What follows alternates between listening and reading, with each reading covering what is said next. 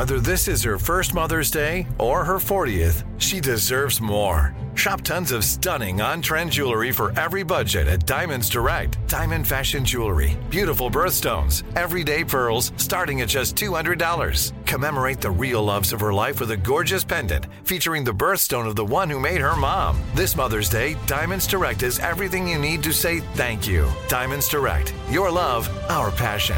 Online at diamondsdirect.com. When you have health insurance, it's easy to forget about your out-of-pocket costs. That can be a lot of money. But are your bills accurate? It's estimated over 50% of medical bills contain errors. HealthLock can help. HealthLock technology securely connects with your insurance and flags any overbilling, wrong codes, and fraud. You can even have HealthLock work on your behalf to get money back from select past bills. To date, HealthLock has helped its members save over $130 million. To save, visit healthlock.com today. Right here, right now. Find your beautiful new floor at Rite Rug Flooring.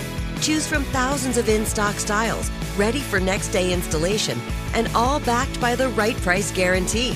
Visit riterug.com. That's RITERUG.com today to schedule a free in-home estimate or to find a location near you.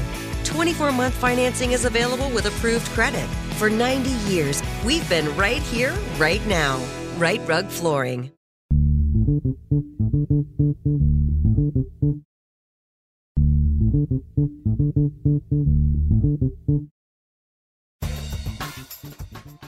Greetings and welcome to Woke AF with me, Danielle Moody. This week marked the beginning of the murder trial for Minneapolis police ex-officer Derek Chauvin, who killed George Floyd in broad daylight nearly a year ago by kneeling on his neck for close to 9 minutes, setting off a renewed wave of protests against police brutality and white supremacy across the country. I'm joined every week with my friend and MSNBC legal analyst Glenn Kirshner, who for 30 years worked as a federal prosecutor. This week, I asked him to break down the numerous aspects of the Chauvin pretrial process that have been troubling me. Glenn's explanations were so in-depth and so informative, we ended up talking for almost a half hour about this pivotal trial. To hear our full conversation, which is one I think is essential listening for anyone that will be following this trial in the coming weeks, head over to patreon.com/wokeaf and subscribe for just $5 a month. I'm sure this will not be the last time that Glenn and I talk about this particular trial. And I talk with so many other experts and thinkers 5 days a week on my show. But for now, I do want to share with you Glenn's breakdown of the lesser included third-degree murder charge, which has since been restored, how the jury selection process works, how Chauvin's defense might use George Floyd's autopsy against the prosecution, and ultimately whether he thinks Derek Chauvin will be convicted of the murder of George Floyd. The feeling here for me with regard to the second-degree murder charge and a third-degree murder charge and having both of those stand is that I don't want him to get the lesser charge.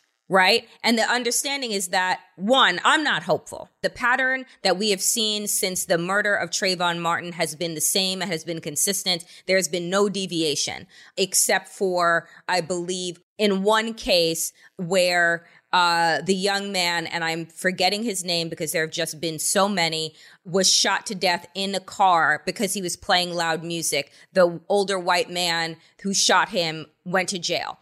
But in every case, and every other case, these people get off, whether you are a white vigilante or a white police officer. My question, though, with regard to how we are looking at these jurors, some of the questions to me seem incredibly problematic, which is, do you support Blue Lives Matter? Do you support Black Lives Matter? Have you been to a protest? If you were at a protest, did you bring a sign? If you brought a sign, what was on that sign? The idea that we can't even in this country say that Black Lives Matter and make that into something that is somehow conspiratorial, somehow violent, when in fact everything we've seen is to the contrary of that, is incredible to me. And we also seek to look for people that are unbiased or impartial. And I don't understand how everyone in the world saw that video of George Floyd taking his last breath. Everyone in the world. So how do we look for impartiality when something went viral?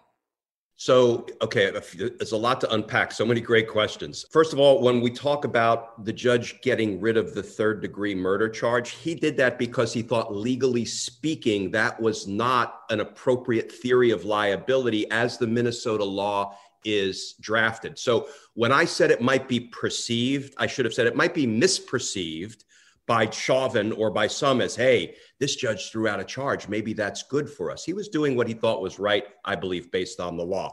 So, it may not, I don't want to get down in the legal weeds. It may not technically be a lesser included offense under the law because you need to have elements in common as you work your way down to lesser included offenses. And the theories of liability are kind of different. So it may not be a lesser included. Let me talk about lesser included. Every time I tried a first degree premeditated murder case, you bet I wanted the lesser included of second degree murder to go to the jury. Why? Because if I didn't persuade all 12 jurors beyond a reasonable doubt that the defendant actually engaged in premeditation and deliberation before killing the victim, then if I didn't give them second degree murder, the jury would have to find him not guilty. And I will take a second degree murder conviction all day, every day, rather than a not guilty on first degree with no opportunity for the jury to hold them accountable. Then let me talk about the problematic juror questions that you were referring to. I don't see them as problematic. Here's why. First of all, you're absolutely right. We get to protest. I was down at the Black Lives Matter protest in DC, right in the middle of it. I felt strongly about that. We need to protest. It's an important part. It's our civic responsibility, frankly, to protest, right? It's one of the only ways we can hold our government accountable. But as a prosecutor or as a criminal litigator, I want to know what the preconceived notions and beliefs and passions are of each juror. So, for example, I want to know if somebody is all about Blue Lives Matter. And you know what? Derek Chauvin, whatever he needed to do because he was protecting us, right? I need to know that as a prosecutor because I need to be able to exercise a strike for cause against that person because I welcome your right to express and to protest, whether you're on the Blue Lives Matter, the Black Lives Matter, both, neither.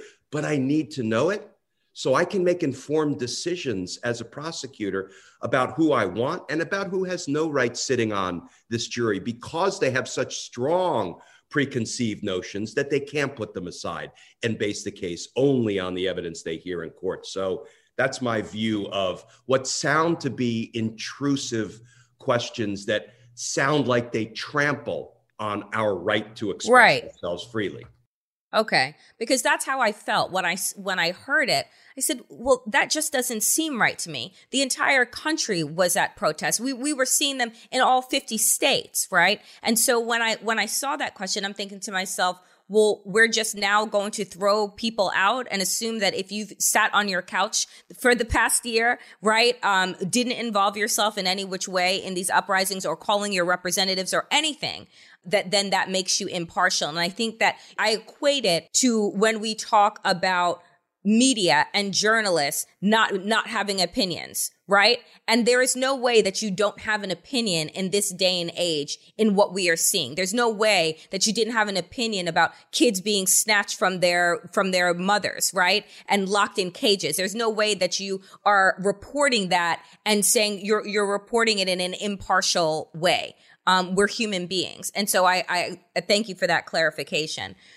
What are you anticipating as this unfolds? Where are you anticipating that the defense goes here? I know where the defense is going to go. I've studied the autopsy report. And so two things about the autopsy. The first one was performed by the Hennepin County Medical Examiner, as is ordinarily the case in all jurisdictions. Your state or your county medical examiner performs the autopsy. And then George Floyd's family hired Dr. Michael Baden, whom I know, and he had a fellow forensic pathologist do the second autopsy with him. They reached two different conclusions. The first one said he experienced a heart incident that was a product of the restraint being applied to him by police officers, but he wasn't suffocated. And I'll talk about that in a minute. And that's an important finding. And Michael Baden and his associate said, no, this was an asphyxial death. He was asphyxiated. Here is the issue that we have to contend with. The prosecutor said, I'm calling the Hennepin County medical examiner to testify, but I'm not calling the medical examiner that was hired by George Floyd's family. That's a perfectly appropriate tactical decision. And he thinks he can prove criminality based on the findings of the Hennepin County medical examiner. But here are some of the challenges with those findings. The Hennepin County medical examiner found no injuries to his neck, either externally or internally. When you resect the neck, I've seen so many strangulation cases. There are telltale signs of strangulation. There's a broken hyoid bone, which is a very delicate bone right here. And I can tell you, Danielle, in every manual strangulation case or significant pressure that's put on the neck, you're going to have a fractured hyoid bone. You're going to have fractures, they call it, to the cartilage. You're going to have bruising internally. You're going to have what's called petechial hemorrhaging. Those are pinpoint hemorrhages in the whites of the eyes and in the gums that are a result of your brain being deprived of oxygen. The blood vessels begin to pop. Telltale signs. He had none of that.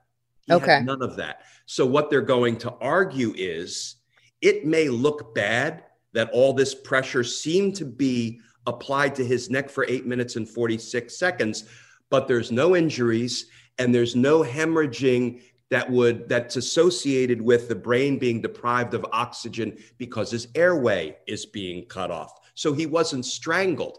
What he was is he had pressure being put on all parts of his body. And his body was under duress. And he couldn't get enough air in, which is different. It's different than a strangulation death. It's called positional asphyxia, where pressure's being put on the body here and here and here, and he can't breathe and he can't breathe, which is different than strangling a guy out, not to get graphic. Right. So here's what the defense is going to say.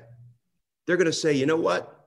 Maybe the guy who was putting pressure on his torso was really the bad guy. I can't. I know, just hang with me though. Hang with me. I know I can't either. And it's not a winning argument. I'm just trying to set out for you and for your listeners where I think Chauvin is going with this. Okay. But hold fast because it's a losing argument for him. So, maybe my knee on his neck looked bad, but there were no injuries and there was no acute deprivation of oxygen to the brain. So my knee didn't strangle him. Here's the other thing they're going to say, and you're not going to like this either. Do you know how long it takes if you're strangling somebody? Do you know how long it takes for somebody to lose consciousness? The forensic pathologist will tell you 8 to 10 seconds. And then it takes less than 4 or 5 minutes to kill somebody by manually strangling that person. They're going to embrace the 8 minutes and 46 seconds and say, see, he didn't lose consciousness in 10 seconds. He wasn't strangled to death in 4 minutes. Therefore, my knee on the neck was not the bad actor. Here's my concern. Anytime you have multiple people involved in a murder, co-defendants, and you begin to sever them out and try them individually, you know what happens? Every flippin' defendant makes this argument. Oh, I'm not the one it's the other guy. The other guys who aren't in court, they're the bad guys. I'm not the bad guy. Look at me. I've got a suit and a tie and I'm wearing my college boy glass. Look at me. I'm not, and they put on an act. And I saw it for 30 years. And the defense attorney will put everybody in a suit that's too big for them to make them look meek and put fake glasses on them to make them look bookish. Oh, yeah, the plays the thing with some of these defense attorneys. And I'm not critical. I love my brother and sister defense attorneys. I really do. Most of them are good, honest, ethical, zealously representing their clients. And we want that. But here's the good news. As I watch this as a career homicide prosecutor, I know how I would try this case. And I'm pretty dang sure I could win a conviction based on the evidence I've seen. And what I've seen from this prosecutor is he's strong, he's thoughtful. I've only seen what I can see on court TV. Right. I also think the defense attorney is very strong. I think the judge is very thoughtful. I'm thrilled with the civility and the professionalism that I'm seeing. I don't think it will be a circus because they've allowed cameras into the courtroom. Sometimes that can devolve into an absolute mess. At the end of the day, my prediction is this jury will hold Derek Chauvin criminally accountable for what he did. The biggest question in my mind is at what level of homicide?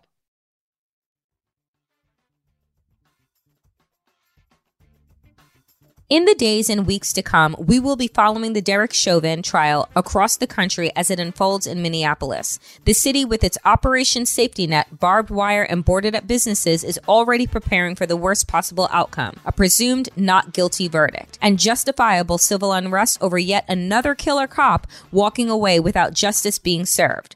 But I will continue to have these conversations with Glenn, whose legal optimism gives me much needed hope, and other sound legal minds every week on Woke AF Daily. If you want to follow this trial along with me and the rest of the Woke AF Nation, join us at patreon.com/WokeAF for just $5 a month. We are steadily growing this community in an effort to make our world a woker place.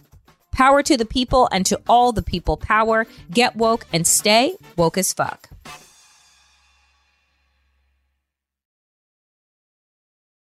Right here, right now. Find your beautiful new floor at Right Rug Flooring. Choose from thousands of in-stock styles, ready for next day installation, and all backed by the right price guarantee. Visit rightrug.com. That's RITERUG.com today to schedule a free in-home estimate or to find a location near you. 24-month financing is available with approved credit. For 90 years, we've been right here, right now. Right Rug Flooring. Open a limited-time 11-month certificate at Kemba Financial Credit Union. At 5.25% APY, it's more than triple the national average, plus it's a safe and secure way to grow your money. Visit your local branch or kemba.org/cb for details. Offer expires May 31st, 2024. APY equals annual percentage yield. Restrictions apply. $500 minimum and $250,000 maximum deposit. Advantage status required. Comparison based on bank rate average. Federally insured by NCUA. Nobody wants to outlive their money, but it happens, especially for women. That's why Gainbridge offers the Parity Flex annuity, designed for women's unique retirement needs, with flexible withdrawals plus a guaranteed lifetime income benefit that keeps paying you even if your account balance is zero. Gainbridge is helping build a better financial future for women. Retirement income you can't outlive is the ultimate flex. Start saving now at Gainbridge.io. Visit Gainbridge.io/ParityFlex for current rates, full product disclosures and disclaimers, and other important information.